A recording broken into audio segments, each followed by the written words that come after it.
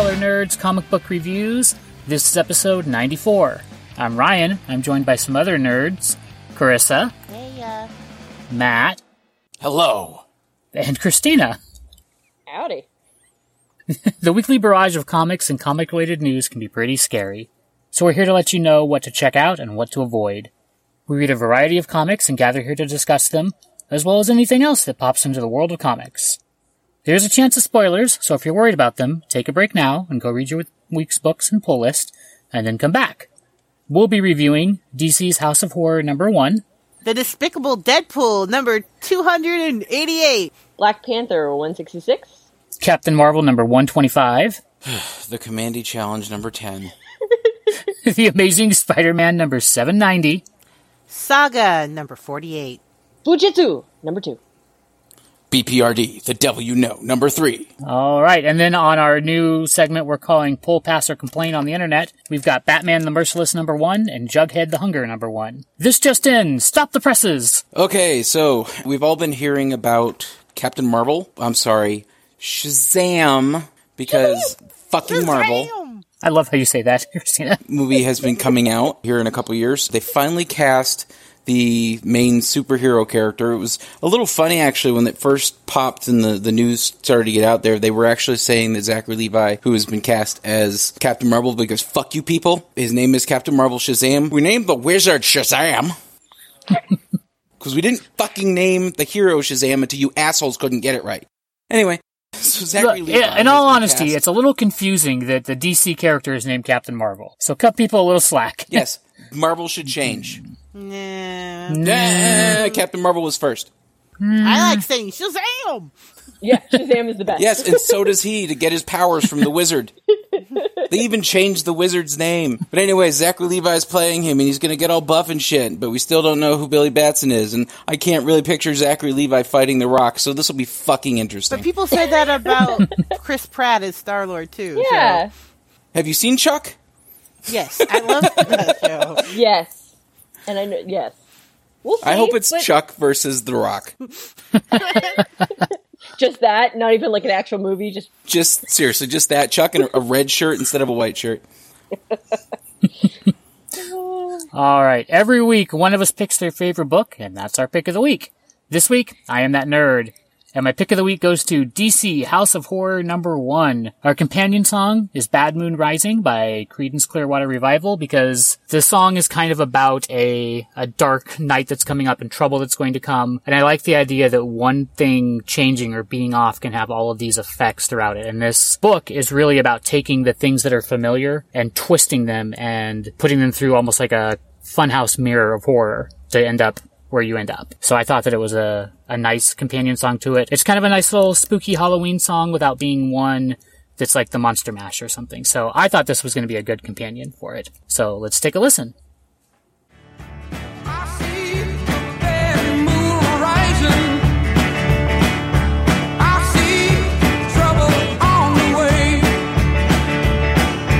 I see earthquakes and lightning. I see bad times today.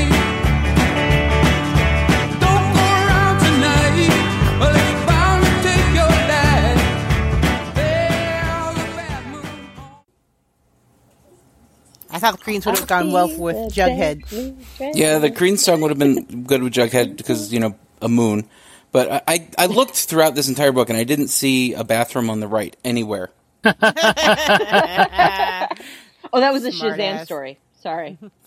There is a Shazam story in here. That I one know. was good. Yeah, there's a Shazam. Oh. It was I did just too. so long. It's Howard Chaykin. It is. Well, It just it's, kept going. Like, well, and I'm going to have to say all the names, so let me catch my breath here for a second. So we've got from DC Comics House of Horrors #1. We've got a bunch of stories because this is an anthology. We have Bump in the Night, written by Edmund Lee, pencils and inks by Howard Porter, colors by Hi-Fi. We have Blackest Day by Brian Keene, pencils and inks by Scott Collins, colors by Rumala Farhada Jr. We also have Man's World, written by Mary Sangiovanni, pencils and inks by Bilquis Evely, and colors by Hi-Fi. We have Stray Arrow, written by Ronald Malfi, pencils and inks by Dale Eaglesham, and colors by Jordan Boyd. We're not nearly done yet. We also have Crazy for You, written by Brian Smith and Brian Keene, 19, art by Kyle Baker. We have Unmasked, written by Wrath James White, pencils and inks by Tom Rainey, colors by Gina Going-Rainey. We have Last Laugh, written by Nick Cutter, pencils and inks by Rags Morales, colors by Lervin Kinjeric. Probably butchered that last name. We have The Possession of Billy Batson, written by Weston Ochi, pencils and inks by Howard Chaykin, yay, and colors by Will Quintana. So like I said, this is an anthology book. It's really long, but it's really, really good. I mean, I picked it for my pick of the week for a reason. It's seriously like a call out to the classic, like, Tales from the Crypt Keeper EC comics. Yep. Yeah, it was awesome. Reminds me a lot of this old horror comic that I used to read. It was like this horrible Dracula comic. Not horrible, but it was gory, horrible. Yes. I It love wasn't bad, What If, but yeah. or things that seem to me like fan fiction or love letters to its origins, and so this is like the horror love letter to DC Comics. Yeah. So comic books and superheroes weren't always synonymous. Before the Comics Code, the biggest genres for comics were actually westerns, romances, and horror stories. This book is an anthology series that twists the familiar DC characters into horror versions of what we're familiar with. Each of these stories perverts and corrupts the heroic into the horrific, and gives disturbing psychological insights, delusions and madness, serial killers, zombies, ghosts, ghouls, goblins. It's pretty awesome. And other things that go bump in the night. This one felt a lot, like you said, Matt, like old EC Comics and Tales from the Crypt, or particularly dark Twilight Zone episodes. It's a spooktacular companion to your Halloween. When I first saw this, the reason I wasn't so keen on it before I read it is I thought it was going to be like Superman fights a ghost, or Wonder Woman fights a werewolf, or something like that, which wouldn't actually be that scary, right? Wonder Woman fighting a werewolf, I'd be down. But but it wouldn't be scary. But this one, they take the DC characters and they make them into the source of horror. And I really liked it. You guys seem like you also enjoyed it. There was some that I liked, some that I didn't care for. I liked the Woman's World one, or the Man's World. With Wonder Woman being Yes, like a that one ghost that possesses people. That was my favorite one out of all of them. That one was awesome, and I liked the Harley one too. I like Those the Harley were probably Quinn one. two of my- Yeah, I did like the Harley. Probably my two favorites out of this. Me too. Go fig. Yeah, that was, Last Laugh, I think is the one you're talking about. Or No, Crazy The for Harley one's You. Crazy for You. It's Crazy for You. Yeah, Last Laugh was the Joker. The Shazam Batman. one. I was my liked that third one favorite. too. They were all really good. I didn't like Blackest Day very much. Yeah, that one I could have cut out. That just seemed like horrific things were happening to the Justice League, like they weren't the actual horror. Well, the Flash was a zombie, and Batman was a zombie. Yeah, but they weren't twisted versions of themselves. It's not like Batman created a zombie virus or something like that, you know? These are things that happen to them. No, he did other fucked up things. Yeah. But this one was good. I mean, like you said, I really liked Crazy for You. I liked Last Laugh. I liked the Possession of Billy Batson story. I thought those were all excellent stories. There's not one story in particular in here that I think that really shines over the rest of them, which is kind of why I was hesitating with my pick of the week between two books, but I think this one is the best fit for the Halloween season. Yeah, this was, I mean, it captures the art and the storytelling of, like we were saying, the EC Tales from the Crypt. And even, I find it funny that they called it House of Horror, because DC already has two House of books, the House of Secrets and the House of Mystery, which are where Cain and Abel are from. Did these stories basically to be an EC thing. So that, you know, they've added this third one, and it was, there are moments in this, most of the moments in this are really, really fucked up. Like, Yes. I'm like, this is a DC book. That's what I really liked about it, is it went dark. Shit. Yeah. Really dark, you know, because it wasn't the, you know, familiar DC characters in, you know, after school special scary edition Well, that's what stories. makes These were fucked up. Well, that's what makes me wonder if they learned from the Jughead and the Archie's After Dark, all those ones with like and Sabrina, because The Sabrina is so good. those by nature are super lighthearted and they went dark. And so I almost wish they would have used DC After Dark instead and kept in with that theme and kind of tied them together, because I feel like they kind of had that same vibe. I agree with you. I think that they probably saw the success of that, because that essentially is what relaunched Archie Comics. And started the Riverdale show, because it is clearly inspired by the dark Yes. Archie comics. And I also really enjoyed the Howard Chaykin art that we got in here. Whenever we get his art, it always makes me pretty happy. Like, nothing quite looks like his art. You know you're reading a Chaykin story. Like, I didn't read the credit page on that story until I was about like 2 pages into it. I'm like, this is Howard Chaykin. And I went back and looked, and I'm like, I yep. knew really. You had to get 2 pages in?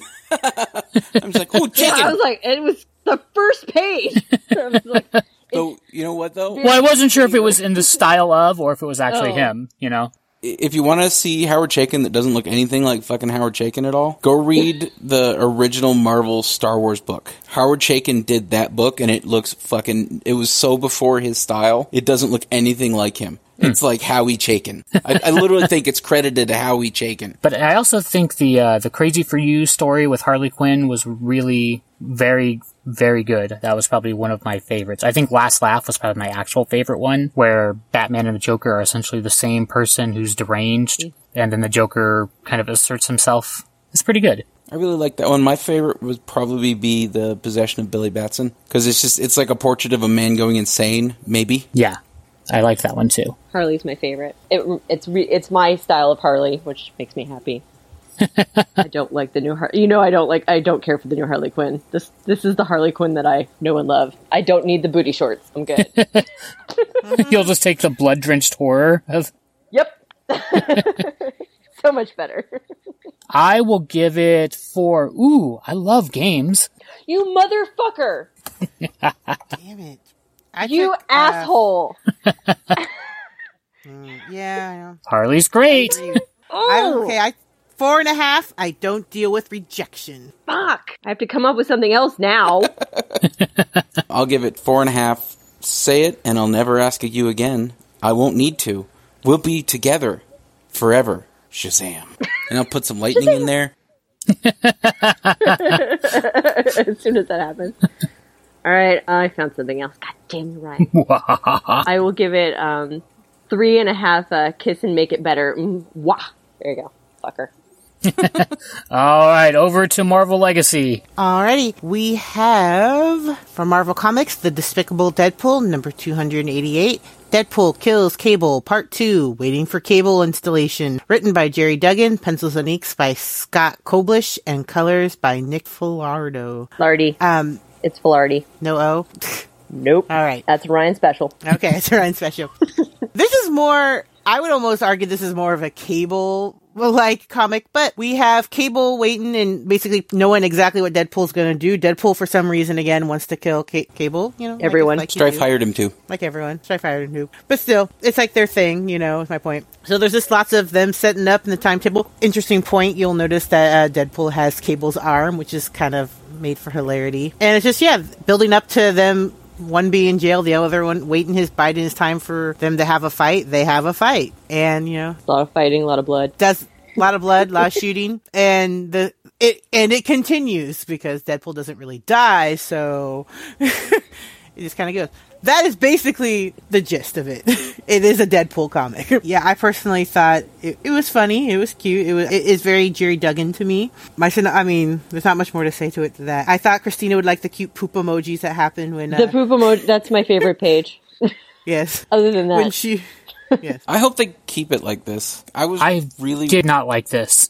I see. I was worried that when they said that Deadpool's going to go back to being a villain, that he was going to go all like creepy villainy. Zany. No, like actual villain, like he gets bitter or something, and it was just going to be dark and Liefeldian. And I just wanted to be a goofball. I don't care who he's shooting at. I'm like, if he shoots at good guys, he shoots at bad guys. It's Deadpool Just shoot. causing havoc. That's all I want out of Deadpool. There was a couple of like funny things here, like the time travel and like they use Kang as a curse word. I like when they give Belle a little panel time. This is a piece of shit. I didn't like it. I was not that intrigued by it either. It was kind of like, just get through it. Just get through it. Yeah, it's... Well, that's why I was saying it's just a typical Deadpool comic. Well, Nothing really. I mean, there are parts that were cute. I think this is a serious downgrade from Deadpool that we've received before. This lacks all sense of enjoyment, fun, yes, whimsy. That's only a section of. We've only covered a very small section of all over Deadpool comics. Yeah, well, this section reeks of shit. I don't like it. Oh, come on. There's the scene where Cable takes control of the arm again and then Yes, causes Deadpool to punch himself right square in the nards. that happens to be, I think, the best part. I'm gonna go with the poop emojis and that It's was the, actually chocolate soft serve. that was the Super Mario part. It's chocolate. just that she blares him up into emojis is funny, Yeah, that was pretty funny. and he's just like, "Buscemi, save me." Yeah, Yeah. that alone was fine, but no, it just... I think if you like Deadpool or you like Cable, you'll probably enjoy this, but just, I don't think it has enough for people who are not fans of either one of those things. That's fair. Well, you made me pick one, so I had to cover it. I think the previous run of Deadpool, I think it was just objectively good, and this is not. I don't think it's horrific. I don't think it's the worst thing I've ever read, but... No. Well, yeah, but then you need to downgrade your level of vitriol then. No, but there's sometimes, I get what Ryan's saying. Sometimes there's just like, you're like, just no. You just want to put it down. You're like, no, thank you. Yes, that was the Commandy book. No, thank you. No, Yeah. seriously. Sharks with yeah. guns and mohawks. I'm It's done fucking with that awesome. fucking series. I don't want to. We'll get there. We'll get there. We'll get there. Your hate's spilling from one to the other. So I'm gonna rate this. I gave it 2 3/4 magic words because it's a little bit more than half in the middle round. I love the magic words. I will give it 2. This is sad now. I'm giving it 2 poop emojis. I mean, why not? Sweet. All right, I'm gonna give it Even that. 3.5. Oh, you'll be missing more than that, I'm afraid. All right, more legacy. From Marvel Comics, Black Panther issue 166, Clawsan Supreme Part 1, Adventures of the New World Part 7, written by Ta-Nehisi Coates, pencils by Leonard Kirk, inks by Leonard Kirk and Mark Deering, colors by Laura Martin. So this is I've had some issues with some of the Black Panther books because they're very, very, very confusing. This one isn't so confusing, but it's a story of Claw, which I don't care about. So the most interesting part of this whole story is, I guess it's his sister. They never actually say, but I believe it's his sister. Yeah. It's her sister Julia. It opens up where he's hugging a woman in an asylum, and it's this whole book is basically like his inner dialogue, and it's talking about his sister who's just kind of standing there looking off into nothing, obviously not giving any sort of expression, and he's saying, I think about you every single day, you never evade my mind, and he's talking about how like they cut the voices out of your head, which is kind of horrifying. The rest of the story, I don't care about, honestly.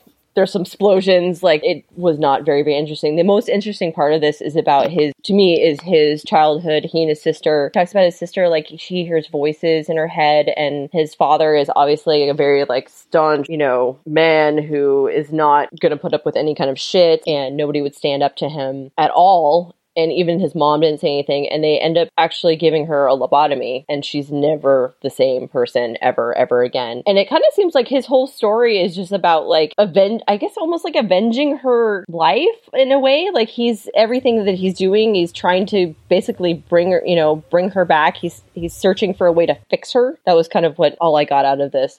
The other stuff I didn't. It seems to be that they're trying to Mr. Freeze him. To give him the tragic motivation. I got that exact same thing with that last panel where you see her in the glass. I was like, that's totally... Because basically Mr. Freeze was like this, who the fuck's that guy? Character from like he was in the comics, but he was mostly a character from the 60s TV show. And then the animated series did one of the most classic fucking stories of all time. Yes. And then all of a sudden... I love that. All of a sudden he's the bad guy in one of the fucking movies. Not a good movie. Yeah, he became like a legit bad guy. And I was like, oh. Yeah, that's it. But he doesn't matter. He's the pink dude. Kinda.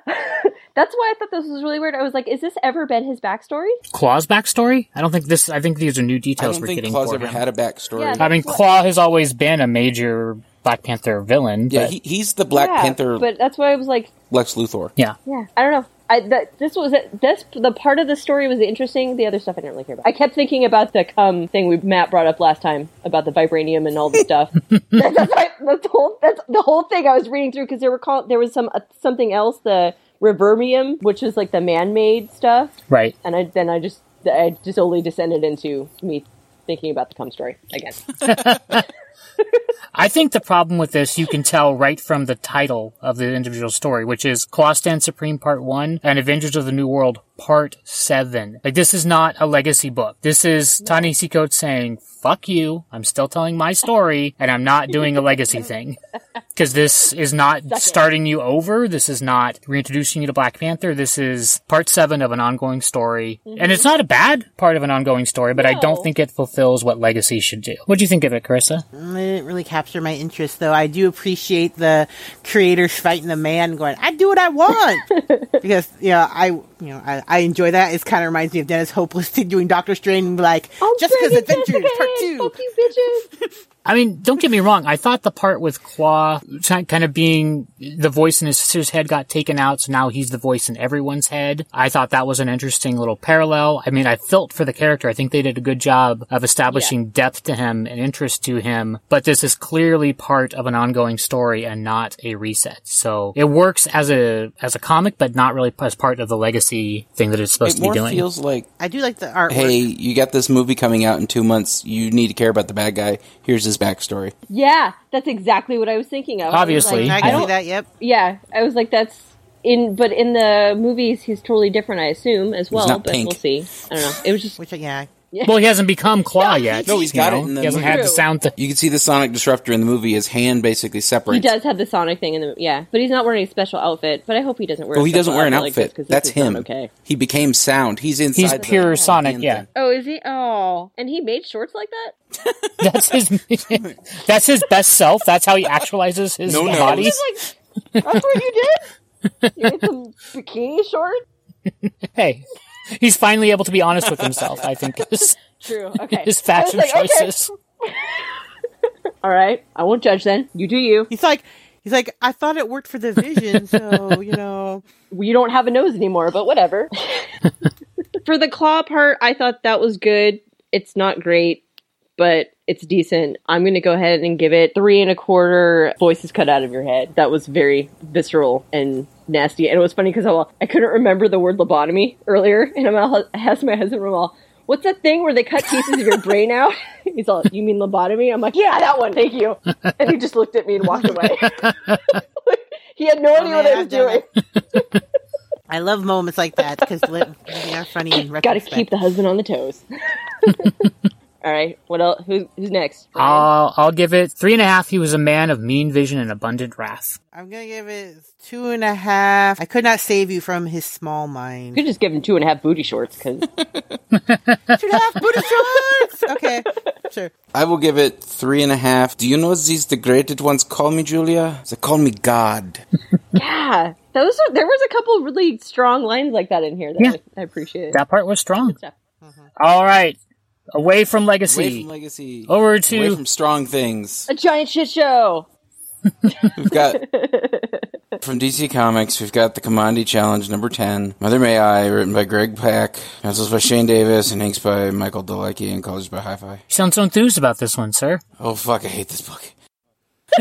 So Commandi's on the run and confused hard. after fighting with weird, no, he was in some weird shit, and then he got out of the weird shit. He was in the Teenage Mutant Yeah, Ninja he was in Turtle the- cave that they kept dragging the him out Ninja of. Turtle Oh. cave. God, I remember With a that bunch now. of So hard mutated to animals read. and confused, and then we I'm gonna have PTSD from this. book. switched over to another place where he's still confused and still on the run from thing, but now there's a new thing that he has to be worried about, and he's on the run from that thing. And then he runs across some more mutated animals, and then they the stuff at the beginning and from the previous book loosely ties to the beginning of this book, and then there's stuff at the end of this book that will loosely tie to the next book, where it will change over to something else with some more mutated animals.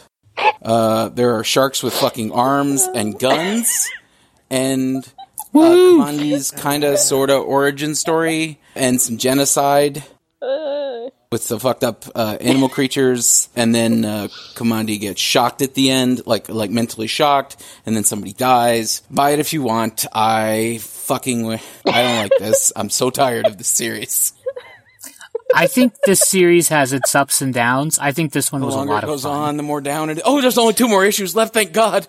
Oh God. I literally skipped most of it because I could not handle those damn sharks. They were drawn too well. Sorry. I do have to say the So sharks might have been I the just, best part. It's well written. So I literally just skipped Greg it. I was Pak's a really flip, good flip, writer, and he wrote what he wrote this story really well, and Shane Davis drew the story really well, but I just don't fucking care, and it just hurts because every I book is the know. same. It's just Commandi gets out of some crazy shit, some more crazy shit happens, and then at the end of it, he's moving on to more crazy shit that will loosely tie to the previous crazy shit, and he might talk about other crazy shit that he already experienced. Sounds like you're giving the pitch meeting for this series. And I'm going to have a different guy do it every time. And I'm going to have fucking sharks and fucking lions and laser With beams. laser beams. And he's going to have and And plants. making out with dogs with boobs. Oh God! Oh my god. What the fuck? Yeah, I think the thing you need to ask yourself for this book is, do you think having sharks with machine guns and mohawks fighting people would be awesome or really Do you stupid? like coherent plots? No. If you're 14, it's Or fucking awesome. terrifying. Terrifying is also a complete legitimate answer. For those of you who don't like sharks. I'm just done, and Jack Kirby's rolling over in his fucking grave. I feel that way too. I think he would really like Feel this. that way too.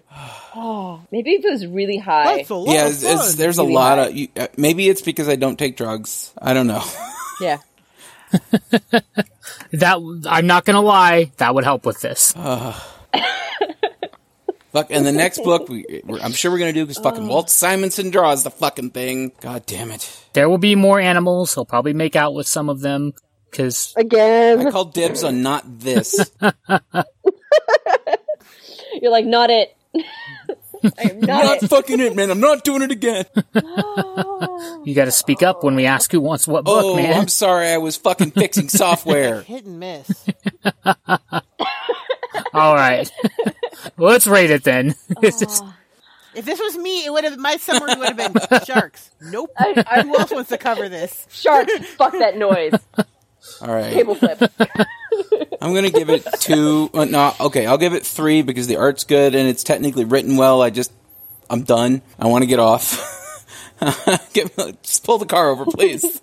I will give it 3. But you see, I'm the commander. All hail, all hail, all hail. Damn you!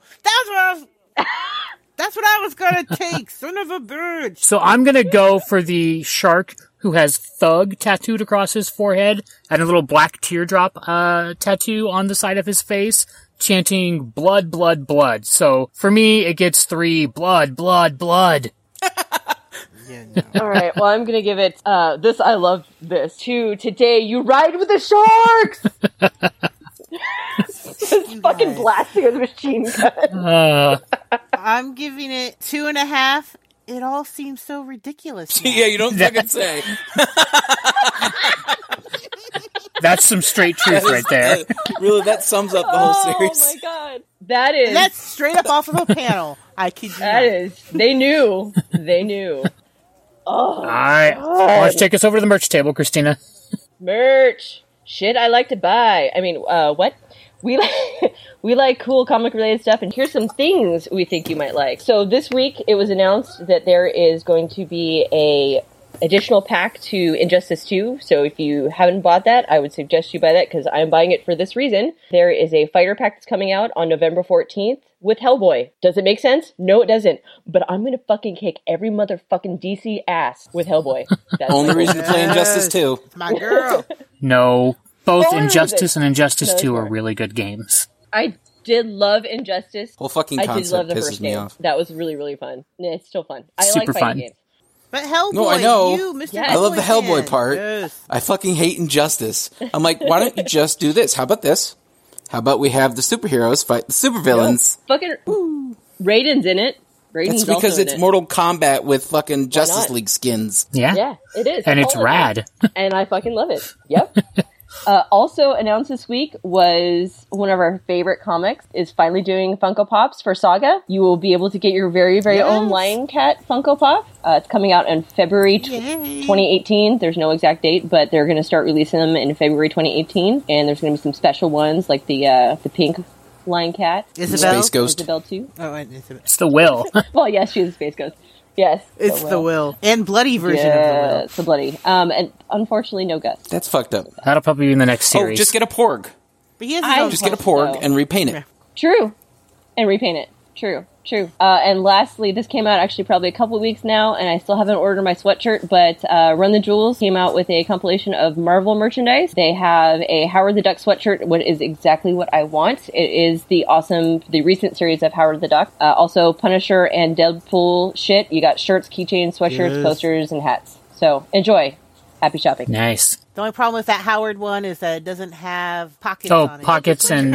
Oh, no. Or Shock It. Oh, Shock It and Linda. No, Shock It. Shock It and Linda. Sorry, Pockets and Shrubs are the That's other the ones. other one. So we're going over to Marvel Comics for Amazing Spider-Man number 790, The Fall of Parker Part 2, written by Dan Slott, pencils by Stuart Eminem, inks by Wade Von Grabadger, and colors by Marta Gracia. So Peter is taking responsibility for all the harm that's been caused from the fall of Parker Industries and going on what's basically an apology circuit, bringing in his board of directors, his employees, and apologizing to them. And as part of this attempt to make his employees and shareholders financially whole from the collapse, he's selling the headquarters of Parker Industries, which is the old Baxter building, to Harry Osborn. And Johnny Storm is flaming pissed at this. And he starts brawling. Just flaming. Just flaming.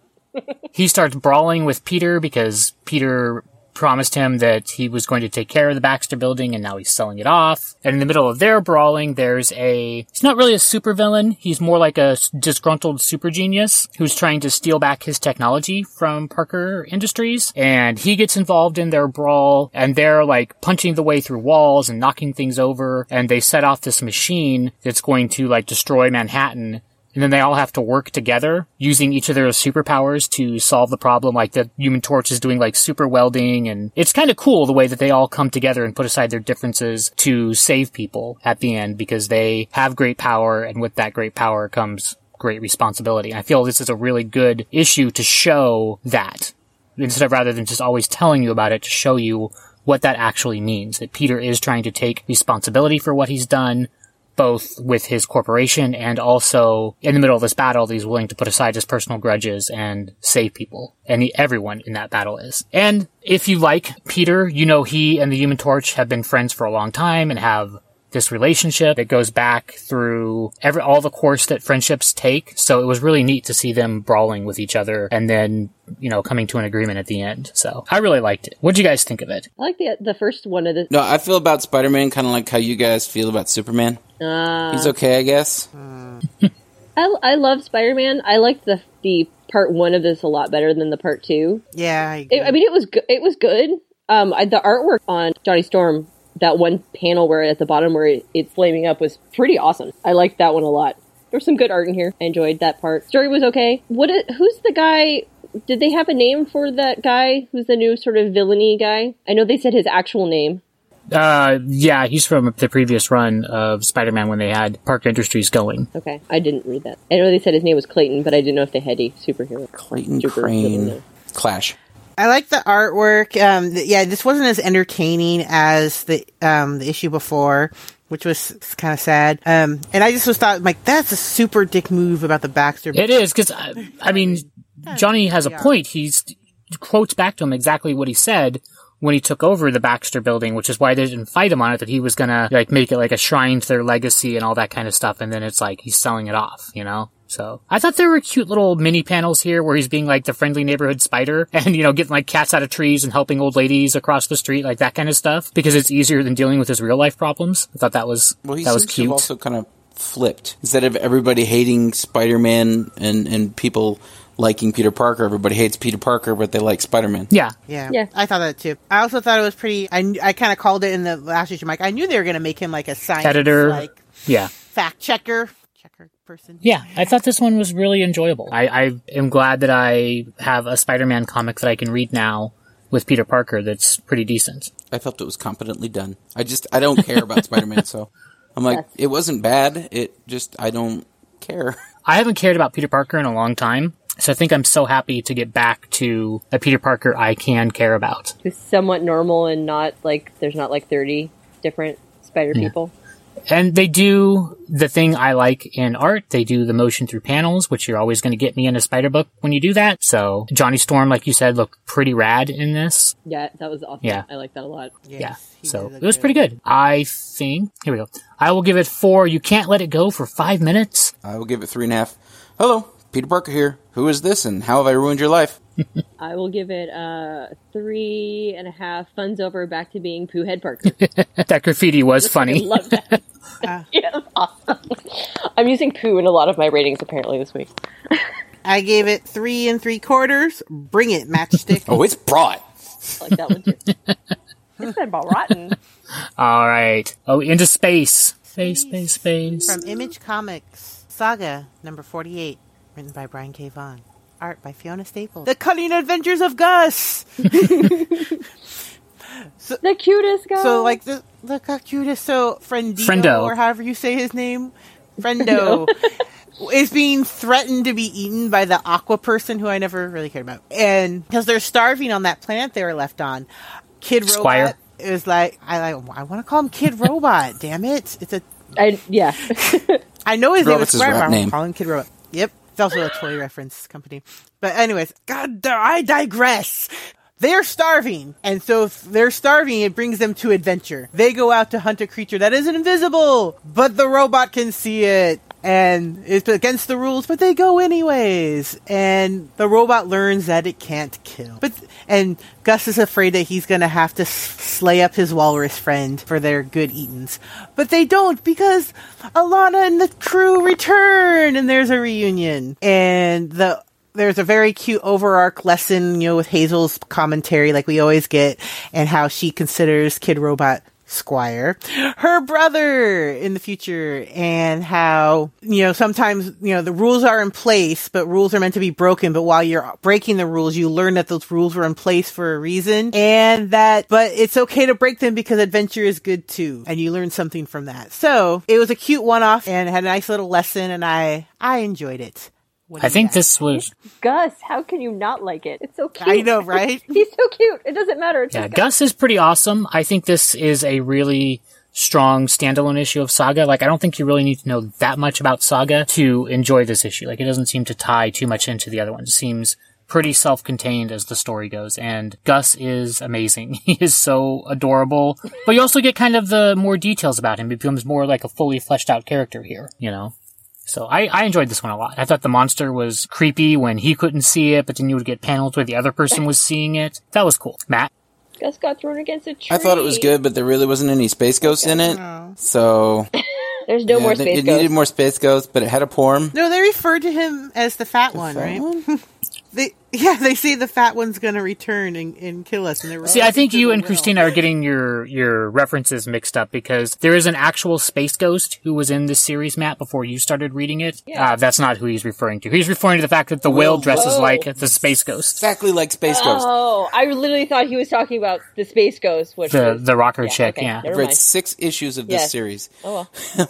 It's not bad. It's just I have so much shit to do, and I haven't. I'm like, do I read Runaways or do I read Saga? It is a saga, hence the name. But do you feel, Matt, that this one stood more of a standalone issue than This the is others? definitely a standalone issue. It's really good. You don't need to really know the characters at all to enjoy this book. The art's fantastic. The writing is really good. It's kudos. I adore the Squire's screen thing, since he doesn't have a lot of experiences. His are more like kid drawings and like stuff like that. So when he sees the monster, he gets the kind of like, it reminds me of Metal Gear Solid, the little thing on his screen. Oh, they're This warning. cute. It's Yeah, I like they're his all little- sketchy. His drawing, the They're little like- lightning. Yeah, when he was sad. Yeah, so those were cute. It's a neat comparison. And of course, the winning panel, as tribute to Fiona Staples' artwork, is the thing standing behind Gus and him going, "You okay?" Oh, where it's all just his like guts and like nervous system? Yeah. Yeah, back to the things that you don't normally see. Yep. Which he is so good drawing. Yes. All right, I'm gonna give this 4.5. Your aim looks true. I'm gonna give it... Or, have you ever killed someone? Because that's a... I will give it 4.25. Boys are weird. Be nice, dear, though you're not wrong. I will give it for the Knots Got Your Chopper. Yeah. Choppa. All right, Kung Fu. Fujitsu! From Aftershock Comics. Fujitsu, number 2. Curse of the Atomic Katana. Part 2, written by Jai Neitz. Pencils and ink by Wes St. Clair. Colors by Maria Santa... Oh my god. Santodolala? Santa Olala. Sindalala? Santodolala. So, this... I think I finally figured out exactly what this comic book reminds me of is the Venture Brothers. For the reason that the robot, Rachel, reminds me of Molotov cocktease. I can see that. If anyone watched that, Yes. that's what it reminds me of. A lot of it.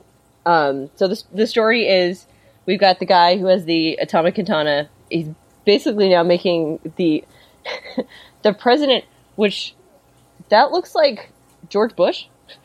I thought it looked more like, that's- who's the Keebler elf? Jeff currently on Sessions. the administration? Oh, Jeff Sessions. Yeah. He kind of looks like Jeff Yeah. Sessions. So Orrin to me. Hatch is a real person. Yeah. I Yes. can see that. but he looked. You'd have to compare the actual. Orrin Hatch. Oh, no, it's weird. Yeah. Okay.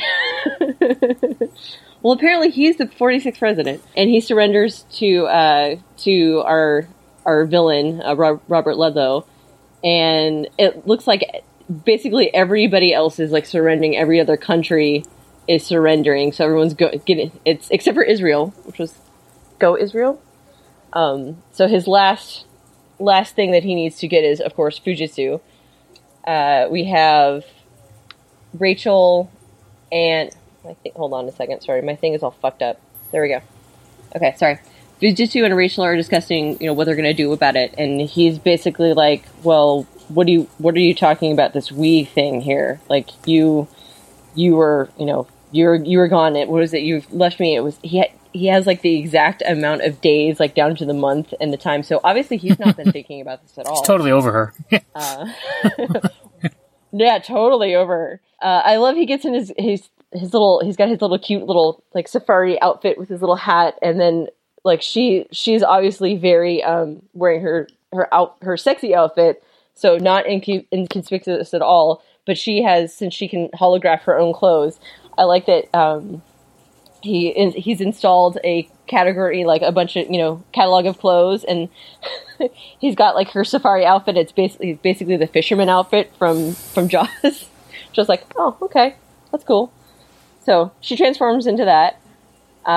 What they're planning on doing is, it looks like they're going to try to get he's got a bunch of technology that he's made, and so they're going to go try and get it, because they're going to obviously try to stop Robert Wadlow from doing all of his devious deeds. They go to this place in Pasadena, and it is totally like there's no way they're going to get in. There's tons of military. They're obviously this is not going to happen.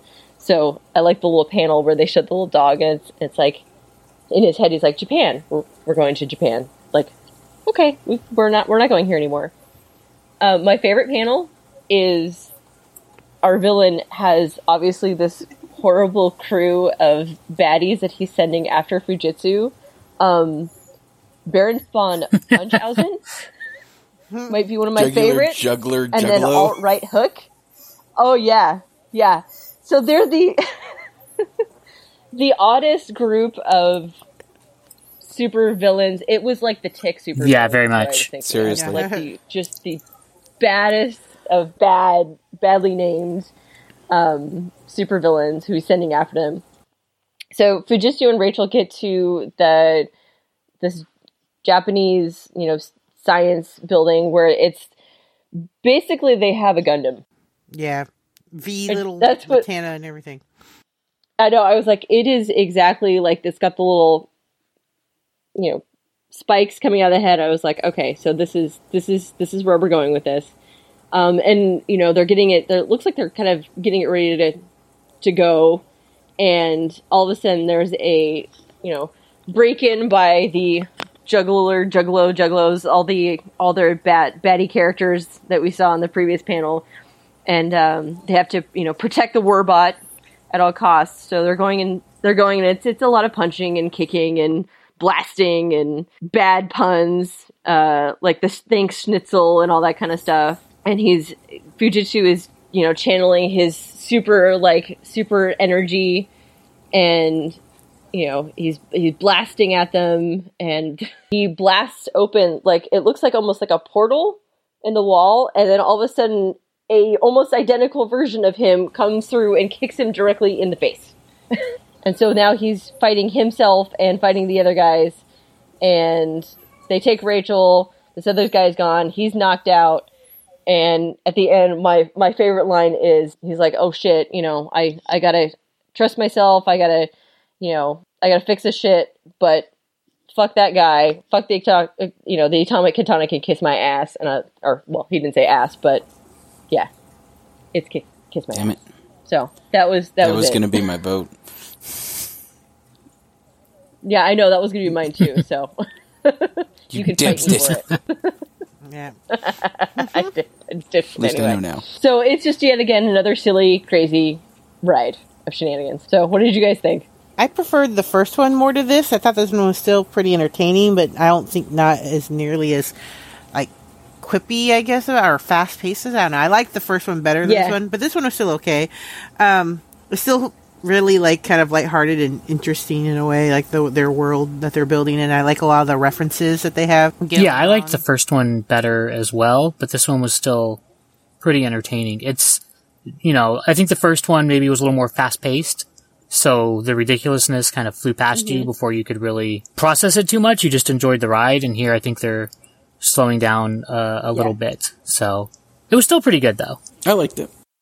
There were some pages I could have cut out that would still have made sense to the story. It seems to be fairly sticking and stuff. Like, this could be happening in different locations in the same universe as The Tick. And I really think that they need to team up. I would think that would awesome. fit really well. That'd be awesome. That would be fucking epic. That'd be awesome. I guess I have to rate it now. So since I already dropped the other one, I'm not going to use that one. But I will use, I will give it 3 3/4. You built me to be a lamp. I thought that was pretty funny. I like that interchange. I gave it 3. I was the basis for Hal. Go ahead, Matt. All right. It's actually the section right before that one. Any sufficiently advanced technology is indistinguishable from magic. Arthur C. Clarke, you don't believe in magic? The C stood for copycat. Every time we did something together, he wrote a book about it.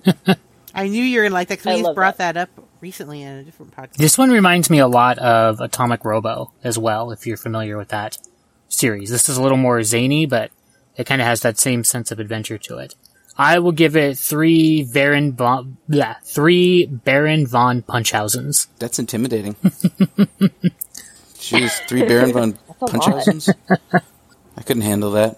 What I can handle, though... Those names as puns were pretty fucking funny. Yeah. All right, let's head over to the end of the world. From Dark Horse Comics, we've got BPRD, The Devil You Know, number 3, written by Mike Mignola and Scott Alley, pencils and inks by Lawrence Campbell, colors by Dave Stewart. The Devil You Know is about living on after the end of the world. It's a tale as much about PTSD as it is about the BPRD. Everything changed when the world went to hell. A lot of lives were lost, including some core members of the team. Most of this book is told from the perspective of Liz Sherman and Abe Sapien as they go for a walk and then talk about the status of everything throughout the world. They're kind of playing catch-up. A lot of the story is told through the eyes of the characters. If you look throughout the book, you can see like the mental state of several different characters and the ones that they talk about while they're walking. About all the horrors that they've been through in the world of horror that they're just currently in. Like, nothing is okay anymore. Everything's fucked, basically. The Mignola universe is really thick and complex, and I think this is meant to be the final arc from what I've read from what Mignola says. He's kind of done with the universe. But if you don't want to go back and have to read 200 books, I would suggest jumping in right here, because I think this book is kind of like okay, this is where everything's at right now. Everything's fucked, but here's the people who are alive. If anybody references these characters, they're fucking dead. So this is kind of a good place to start if you want to just watch the rest of the ride until it finishes up the entirety of the BPRD madness. It's got some moments that are really kind of chilling. If you look into the eyes, they're drawn really well, but you could tell these people are fucked in the head. Basically, nothing is ever going to be okay. What do you guys think? I think that this book manages to combine both confusing and boring together in one book. I thought it was extremely, extremely boring. Like, nothing happens in the book. It was very complex what they're talking about and requires a lot of back history. The previous to The Devil You Know 1 and 2 were pretty fucking good, and this one seems like a wild diversion from that story. Like, it feels like somebody just threw the car into reverse while you were driving along, and now we're just spinning out. I was not a big fan of this one. I think the more you're into BPRD, maybe the more you would like this, because there is a lot of character stuff going on in here, but I was not a fan of this one. I don't think it moved the current story forward very much. Felt like a summary. I thought the conversation between Liz and Abe was actually really interesting, especially the personal stuff, more like their opinion, not really so much the stuff about the plot or the end of the world, but more the interpersonal relationship conversation between them. I really did like that. And then the scene with the creepy little Pinafore girl still at the end is entertaining to me, because I enjoy her creep factor. Yeah, I agree with the personal conversation between between the two of them. That was the part that I read a couple times to make sure I kind of caught everything. So that was the part I enjoyed the most. But yeah, if we got that creepy, God, seriously, anytime you see like a little kid, blonde kid, shoot him right in the head. Like, in creepy clothes, looking creepy. Fucking just shoot it right in the head. Don't ask questions, just shoot in the head. You know it's possessed by the devil, just shoot it directly in the head. Like head on? Yep. Apply directly to the forehead. Yep. If you hear a small child alone at night singing a nursery rhyme, shoot it and burn it. Yep, just shoot it in the head. Especially burn if it, you don't burn have the body. children. Detach head from body, make sure you do that. Piss on the What was ground. it? No, wait. There's a meme. It's like there's nothing that brings Like joy, like the happiness laughter or of a something. child. Yeah, except for when it's in the middle of the night and you don't have children. Yep. I will admit this is not the best issue of BPRD, but I think it was a good solid what it is book, which is it's supposed to be a summary. And they do these throughout BPRD. They'll have books where nothing really much happens, but it's kind of a catch-up book. But yeah, BPRD, especially at this point, is for people who've been reading BPRD. But I still think you could pick up from here and go without really having to care too much. But I'm going to give it 3.5. What will Devlin think? He still thinks you're the Antichrist. We'll talk about that later.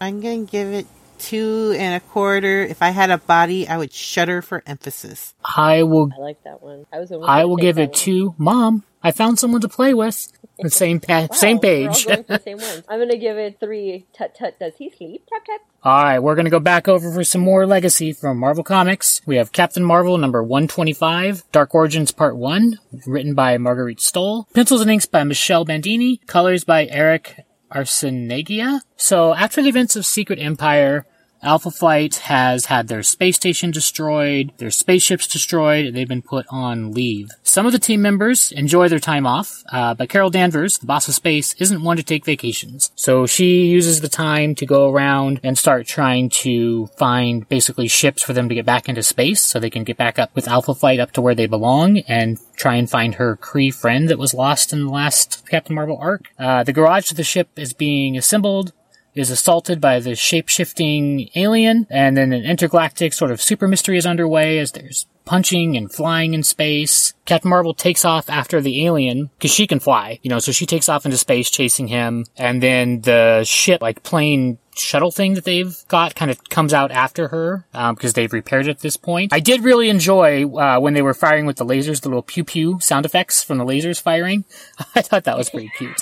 So there's a space battle. There's this huge explosion that kind of, I think, opens up like a wormhole type thing and sucks Captain Marvel through it. So she's gone at the end of this issue. So there are a couple things I thought about this issue, which is very similar to Black Panther, as I don't really feel like this did what a legacy book is supposed to do. We're very clearly in the middle of a story that's happened. That this is not taking Captain Marvel back to her roots or origins so that, new readers can jump in. This is the continuation of the story. So I think Ta-Nehisi Coates and Marguerite Stoll were both like, fuck you. We're still doing our story. You can put legacy on the cover if you want. Don't really care. So tough titties. But they give you a little bit in the back. Yeah. The last 3 pages. They always do that give for you- the legacy that's books. it. Yeah. There's your Where intro. she's talking about There you go. how she always wanted to be a pilot, That's what but, all of that stuff. Yeah. But the actual story itself, I don't think fits in well with that. It's good. Like, there are parts with Alpha Flight that are really funny with Sasquatch and Puck where they go to, like, the ball game to the all-you-can-eat section and get kicked out. I thought that was pretty funny. The stuff with Brand going to the day spa, that was funny. Like, there are parts in here that are really good, like character-building stuff, and it's good. It just doesn't feel like an intro to Captain Marvel. So, if you've been reading Captain Marvel, keep reading it because it's pretty good. If you're looking to jump in on Captain Marvel, I don't know if this is the space for you to do that. What'd you guys think? I agree with that as well. If you haven't watched or read any of the last series with her and Alpha Flight, this will make 0 sense. This should not. Same with the other book. It should not be. It should not be what should be an intro to the character. Right. Yeah. It's good though. Besides that, but still, I mean, I love the part where she's actually sleeping in the room on the floor with all the toys turned around, and there's a Captain America. Yeah, toy she's on at the floor. Jessica's apartment in the baby room. Yeah. Yeah, I thought that was pretty cute. And there's a big Spider-Man poster on there, so it's nice that it's, even though it's still a Spider-Woman, she's like, okay, you can have all these superhero stuff anyway, I guess, but not of me. See, the whole stated purpose of Legacy was to get all the characters back to basically their roots and what everybody loves about the characters. I don't think that they should really change Captain Marvel, because if they took her back literally, like, if they're really literal about it and they took her back to, like, early 80s Captain Marvel, no one would read the book. Right, but I think she's just recently gotten good, so I don't think Legacy's meant to be, like, a jumping off point to, like, start over. But the again. Legacy book should not be the continuation of what was the issue before when it wasn't a Legacy book. Yeah, the problem with that is that Marvel is really bad about editorial control. They never plan things well. DC does the same fucking thing. They're like, oh, what? You have a 20-issue arc going on? Well, fuck you, I'm doing an event. Right. They never, like, they don't tell them, look, you have to finish this up. I'm sorry you're cutting it short. They generally will let them run out, and then we end up going, wait, when the fuck has this happened? Because this guy just died in a different book, you know? And that's just, it's kind of hard to do. I think maybe if they weren't marketing this so much, it might have been better to hold off the Legacy thing and let him finish, like, this issue, maybe. Because it seems like she's going to be starting something else in the next one. Like, do Legacy at 126, but it's 125, and you're going to want to have that number. Yeah. I don't know. I don't know. It was good.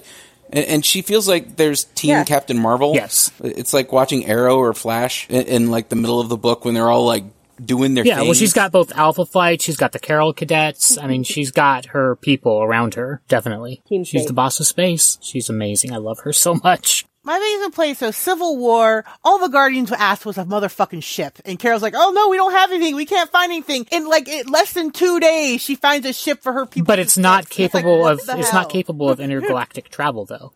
It's just a modified space It's capable shuttle. enough. What pissed me off... Give it to Rocket. He could have done No, something. what pissed me off And about this, What? and they fucking pick up a space shuttle in the book you're referencing back to. There's a whole fucking like shipyard of broken ships. they eventually that Rocket. They don't yeah. take them there.